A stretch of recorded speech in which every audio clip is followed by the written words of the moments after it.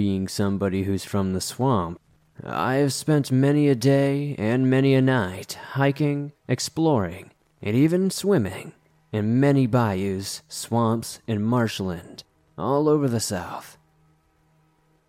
Welcome back to the swamp, my friends. It's good to see you made it back for another episode. Today I'm going to be sharing some creepy and allegedly true scary stories from the swamp. Now, you'd think given my name this is something I would do more often, but it is rare that I even get sent stories based in the swamp. So if you have a scary story from the swamp and you would like me to do more episodes like this, be sure to send your scary swamp story to swampdweller.net or the email you can find in the description down below. I'd love to share your story with everyone here in the swamp. Now, let's get into these creepy and allegedly true swamp horror stories.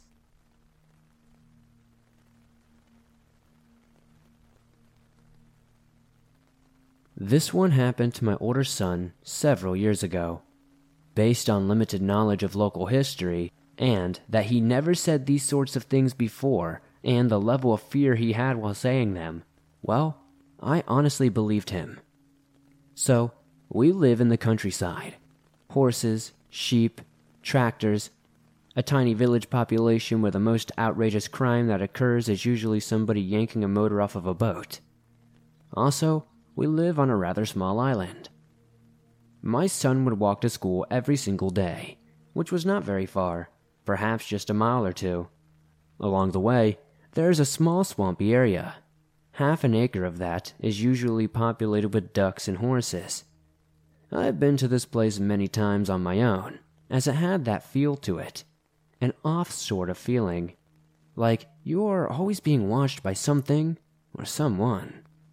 I've been chased out of there a couple of times by angry bees and even a hawk once. Now, I approach respectfully, and all is well, for now. For about a week, several years back, my son would get home agitated until he eventually said he did not want to walk to school anymore. I asked why this was, and he tells me that whenever he walks past this swamp area, some weird lady talks to him. Of course, my mommy hackles rise, and I ask what lady. Did he know her? What did she say? Etc. It is not unusual for people out here to be friendly, and my son is a friendly guy who hardly ever has an issue chatting up perfect strangers, but to see him so upset was really worrying. He said he has never seen her before, so he does not know what she looks like. So, that was weird. Now I'm quiet and I just let him talk. He tells me she knows his name, and she'll say it when he walks by. At first it was only the first letter of his name. She would ask him to come into the trees, and that's why he's never seen her. She's hiding in the trees. But that was it. Sometimes he would hear whispers, but could not really hear what was being said. Of course, I give him rides to school until he feels better, and I tell him to stay out of that area. Not because of the lady, honestly I played it down, but because when it gets wet it can get dangerous, so best just to stay out. So, I tell my husband while we were having coffee with his dad. They both grew up out there. They're an old farm family, and this swamp area used to be owned by my husband's grandfather. His dad got quiet, and even a bit concerned. He tells us that about 50 some odd years ago there was a small family who lived up the road. A husband, a wife, and one small son. The husband was an ass and beat his wife and treated her like a house slave. When their son got a little older and started school, the wife killed herself. In the swampy area, to be exact. The woman laid her face down in some water and drowned herself. They found her there several days later. Eventually, the husband died, but the son still lives around here and rides his three-wheeler back and forth to the grocery store almost every single day, and past that swamp. I have not mentioned yet, but I am a practicing witch. So I won't go into too much detail, but let's just say I did some witchy things, and now there are no more whispers to my son. Now I know this comes from a child, so it is not the most reliable, but the backstory and all the odd stuff that happened when he was a baby, talking to the corners, laughing at the ceiling, hearing drawers open and shut in his room late at night while he was sleeping in a crib, I just think maybe it was an old relative keeping watch, to which there was a conversation about maybe not rearranging his clothes in the middle of the night due to noise. To this day, My son will not go down there, but has no problems with the walkway. To my knowledge, no one has ever been hurt while there. I know she is still there, and honestly, she just seems lonely and sad. I will not be surprised if it all goes quiet when her son finally passes.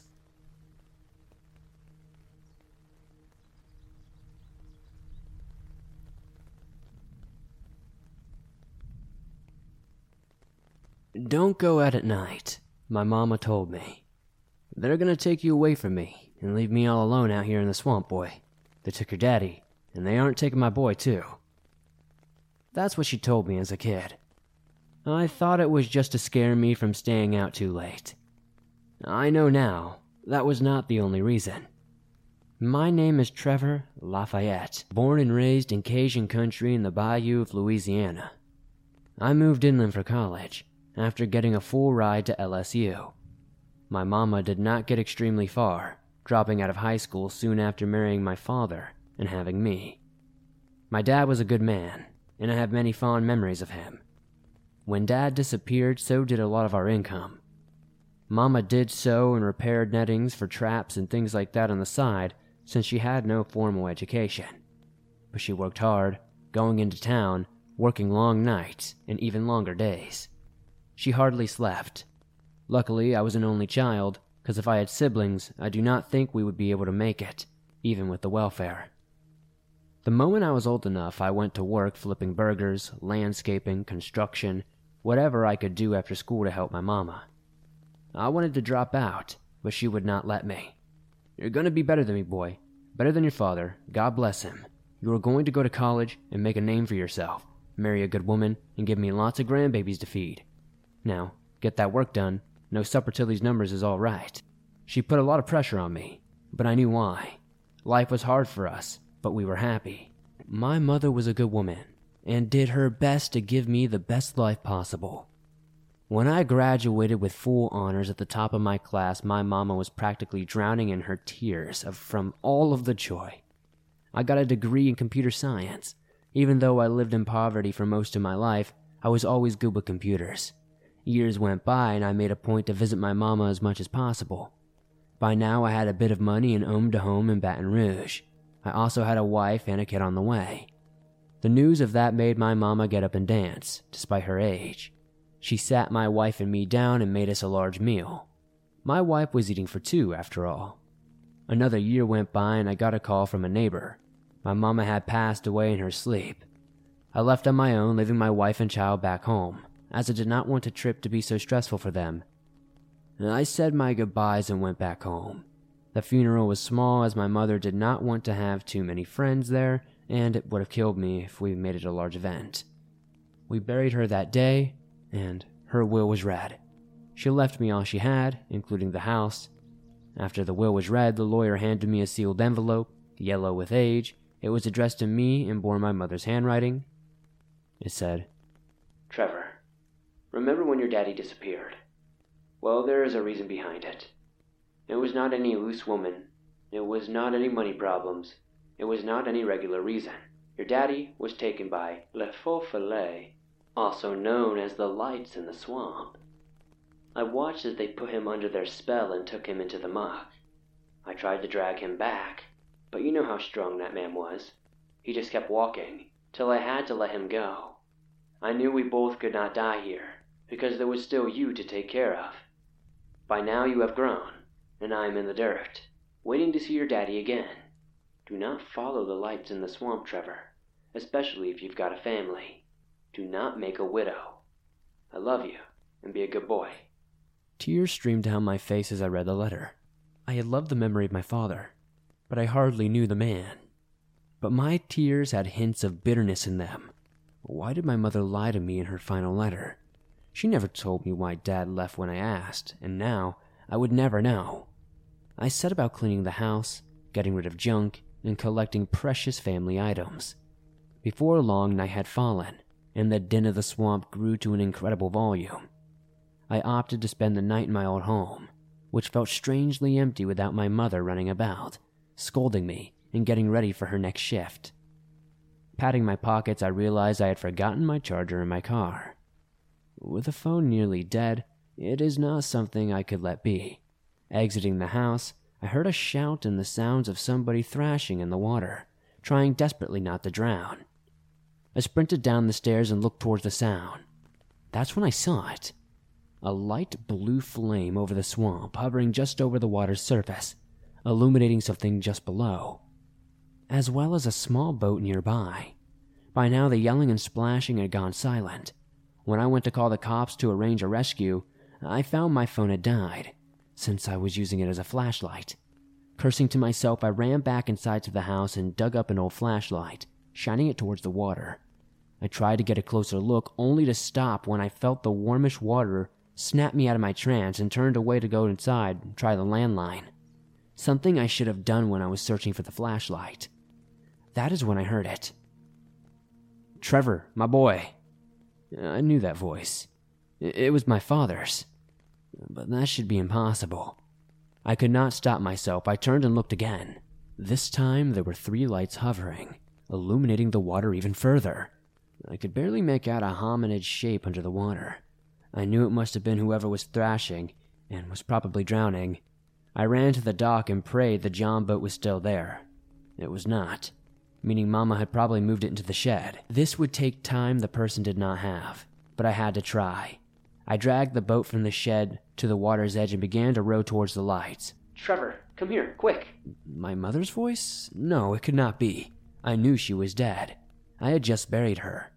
Shaking my head, I focused on making my way towards the light to save this person. As I neared, I noticed the boat was gone, having most likely drifted away. I was nearly at the lights when they suddenly went out, leaving me in total darkness. I grabbed my flashlight and shined it into the water, desperately searching for the person. I spotted a jacket and grabbed it, pulling the figure onto the boat, flipping them over to perform CPR. I noticed their face and fell back. It was me. It was my face, motley blue and partially eaten. Suddenly its eyes and mouth opened, emitting a hellish laugh accompanied by a toothy grin. Lights began to surround the boat, whispering in voices I knew. I threw the figure over the side, which only caused it to laugh louder and louder. I eventually got it out, but instead of the feeling of a metal seat beneath me, I felt water envelop my body.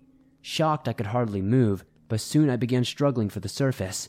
I felt my arms grab my legs, and the toothy grin of my doppelganger looked up at me and began to drag me down. After struggling more, I passed out and accepted my fate. I woke up to bright lights in my eyes, and the sound of an ambulance ringing in my ears. I looked around a bit more before passing out once more. The next time I awoke, I saw my wife seated next to me asleep, but her face was contorted with worry. "Hey," I said weakly, grabbing her hand. She bolted up and began to cry. A nurse entered, checking a few things, and left to retrieve a doctor. They ran some tests to make sure my head was all right, and when the doctor sat down to explain what happened, "Some people who were gigging for bullfrogs heard you shouting all sorts of things from 'Get off me' to 'Mama, Daddy, where are you? Don't leave me again.' When they saw you throw yourself off the boat, they rushed over. By the time they got to you, you basically had died. Luckily, they were able to keep you alive until an ambulance could arrive to get you here. You must have had one hell of a guardian angel. Hardly anyone comes back with their lungs full of water. We are going to keep you here for another day or two to make sure you do not degrade or experience any dry drowning. I'll leave you alone with your wife." With that, they left, and my wife wiped away her tears. I could tell that she was also furious. "What the hell were you thinking? Throwing yourself into the swamp like that? We have a daughter, for Christ's sake. I know you're grief-stricken over your mother's death, but this is ridiculous. Why did you try to kill yourself?" Her tears began to flow again. I held her close and let her cry for a moment. I then let her in on everything that happened, from my mother's weird letter to all those weird sightings I don't know. My wife was skeptical as I was, but she did her best to understand. After I recovered, my wife and I drove home, left the swamp behind. I sold my childhood home as I did not want to put my family in danger ever again, and I pray that whoever bought the house never sees those lights, because they are nothing but evil.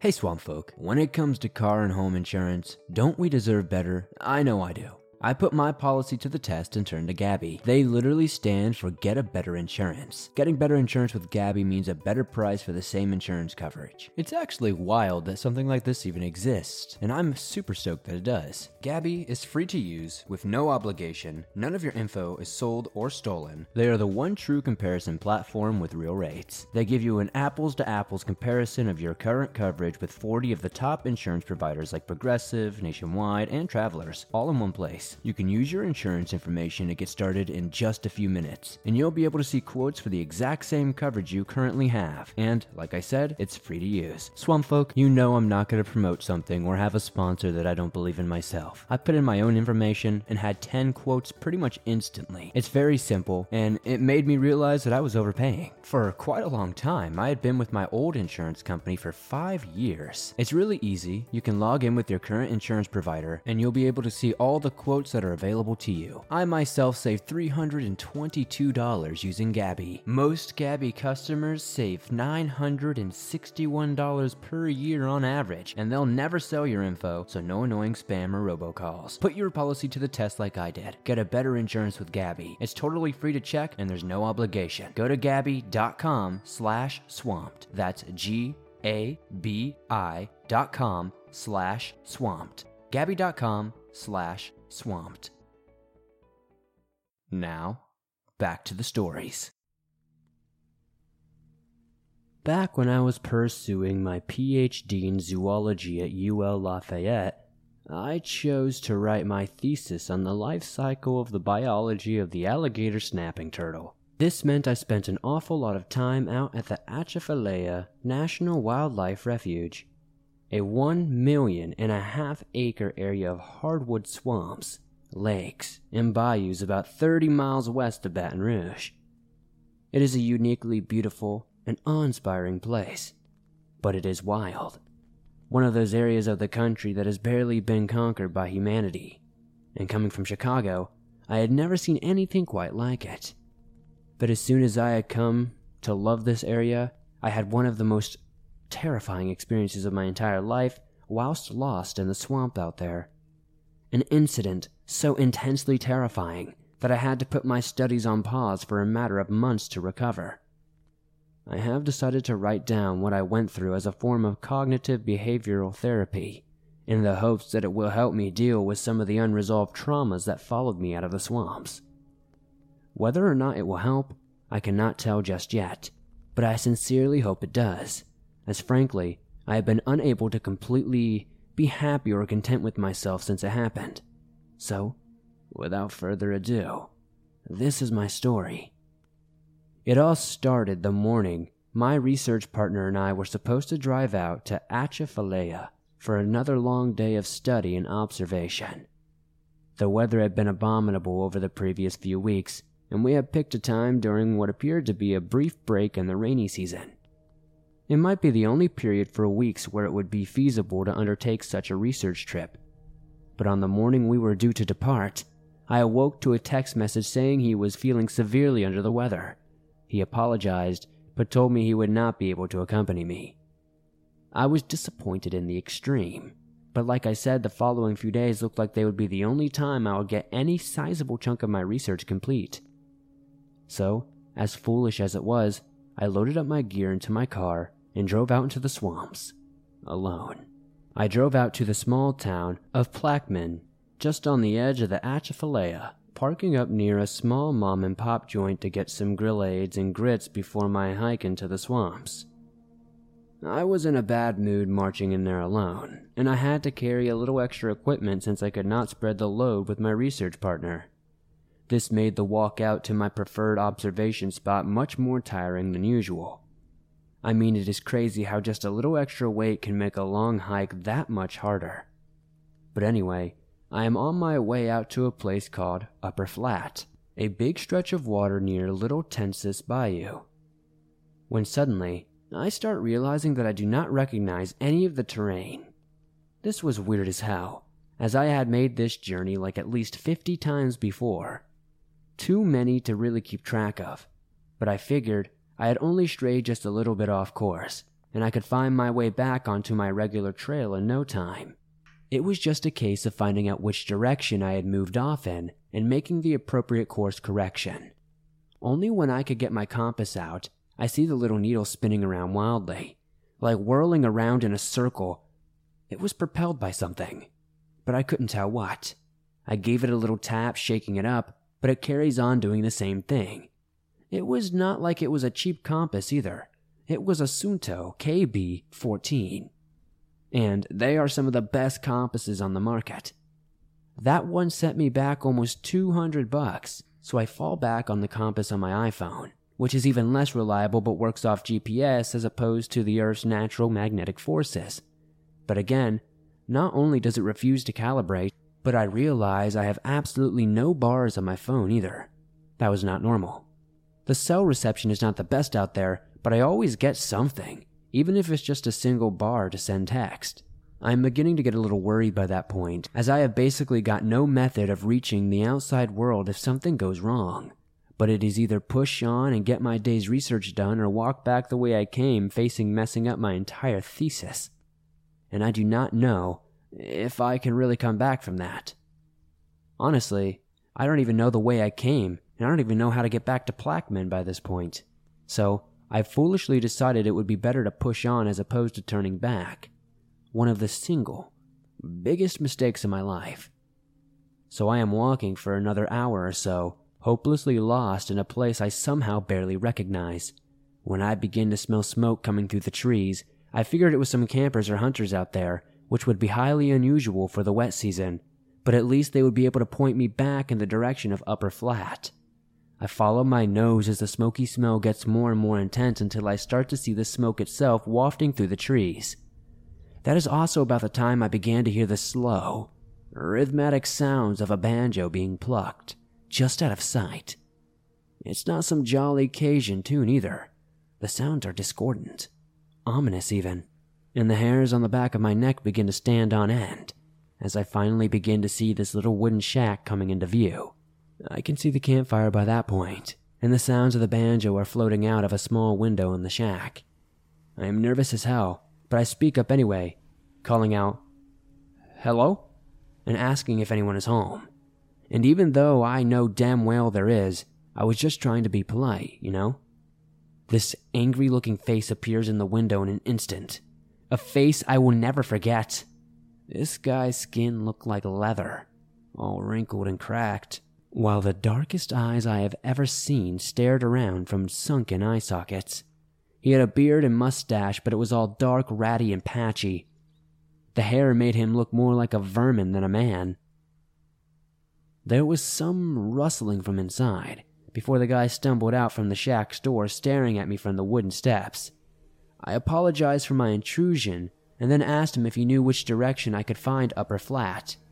He did not say a word at first, just carried staring at me, like I was somewhere I did not belong, which I suppose was exactly the case.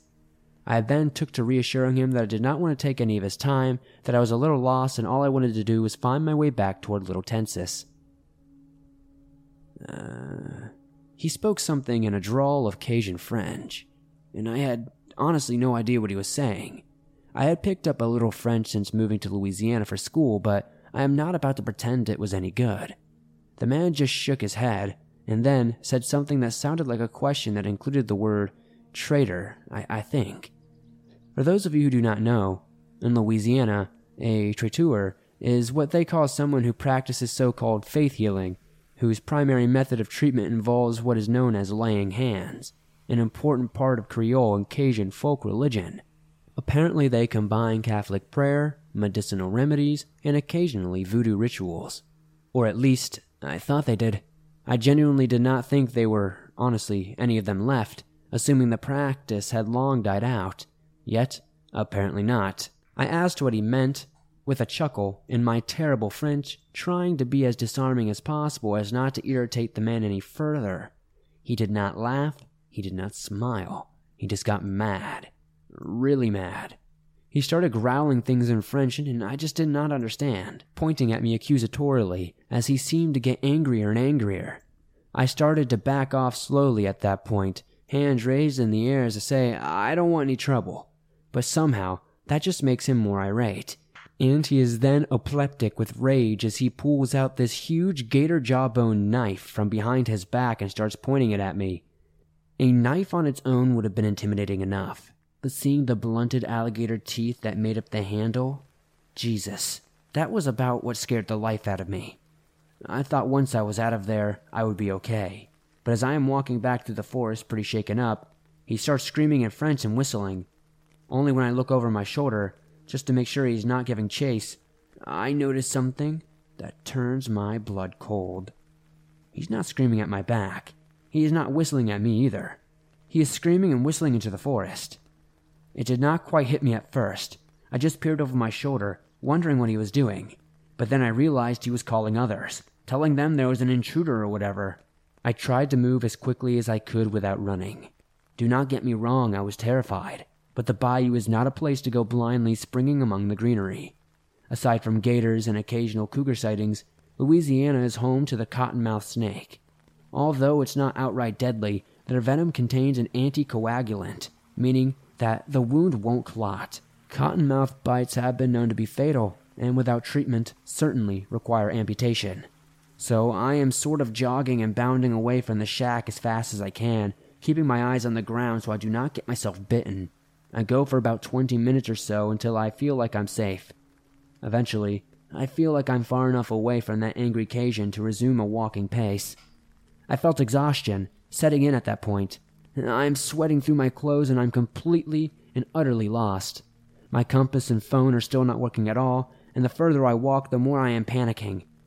I just don't know if I'm going to be able to get out of the swamps by sundown, in which case I really would be screwed.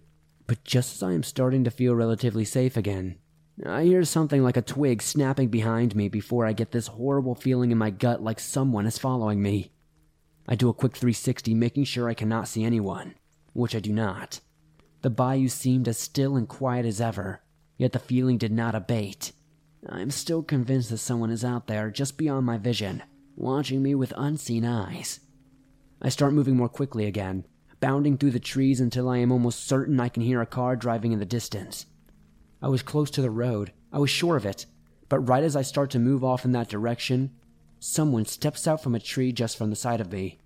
They were all dressed in black, bare-chested with reddish-brown skin that was riddled with strange-looking tattoos. Over their face was a mask that looked an awful lot like the front section of a human skull, and in their hand was a huge, black blade of some kind. To this day, I have never seen anything quite like it. This was the most utterly terrifying thing. I don't know whoever or whatever walked out from behind that tree, but I just hope I never see that thing again, or anything even remotely like it. Whether or not they intended to do me harm or just scare me out of the area, I cannot completely really say for certain. But I sure as hell did not want to wait around to find out. I forgot about the cottonmouths and just ran as fast as I could, sprinting through the trees as I heard this guy following me. It was honestly horrifying, straight out of a horror movie. I could hear him panting just a few meters behind me, the whole way until I burst through this quick patch of bushes onto the highway behind it. I ran out in front of a car which almost smashed into me, honking its horn with the driver going crazy. I ran around to the guy's driver's side window and begged him to let me in. At first he told me to go to hell and almost drove off on me, but I begged the guy. I really begged him. I don't know if it was the haggard way I look, or if it was the genuine terror in my voice, but eventually he agreed to let me in. I told him what had just gone down in the bayou, and I asked him if he had ever seen or heard anything like that. He told me no, but also mentioned that he knew way better than to be walking around the bayou on his own like that, and that I was stupid for doing that. He was kind enough to drive me back over to Plaquemine, to where my car was parked, and I thanked him profusely for potentially saving my life. I offered him some gas money, but he told me no, that there was no way he was about to take money from me for just doing the right thing. That is something I never forgot about Louisiana, just how kind and generous people could be, how that whole thing about the Southern hospitality was absolutely true. But I also have never forgotten about that man in the bone mask, the man who haunted my nightmares for months afterward, and almost ruined my whole time at college, since like I said, I had to put my studies on pause just to get over that. So please, do not go walking in the bayous of Louisiana alone, because there are people out there that are seriously averse to the intrusions of outsiders.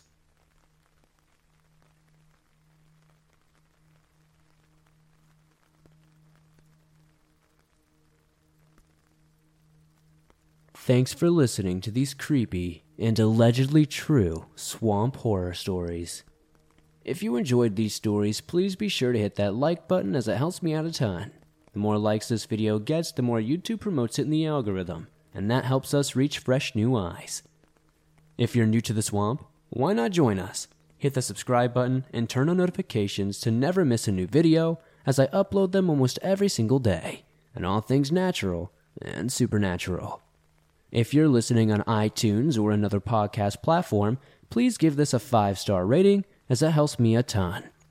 If you have a story that you would like to share, whether it's from a swamp or something else, be sure to submit it at swampdweller.net or the email you can find in the description down below. I'd love to share your story with everyone here in the swamp. It's stories like yours that truly help keep this show going on a daily basis. I'd love to know in the comments down below what story was your favorite tonight. I'd have to say that last one was mine. I could not imagine running into some crazy swamp folk who are just trying to make me their next meal. If you're on the go and don't have YouTube Premium but still want to listen to your favorite Swamp Dweller scary stories no matter where you are, you can download them absolutely free from iTunes, Spotify, Audible, Stitcher Radio, and just about everywhere else you find your favorite podcast online.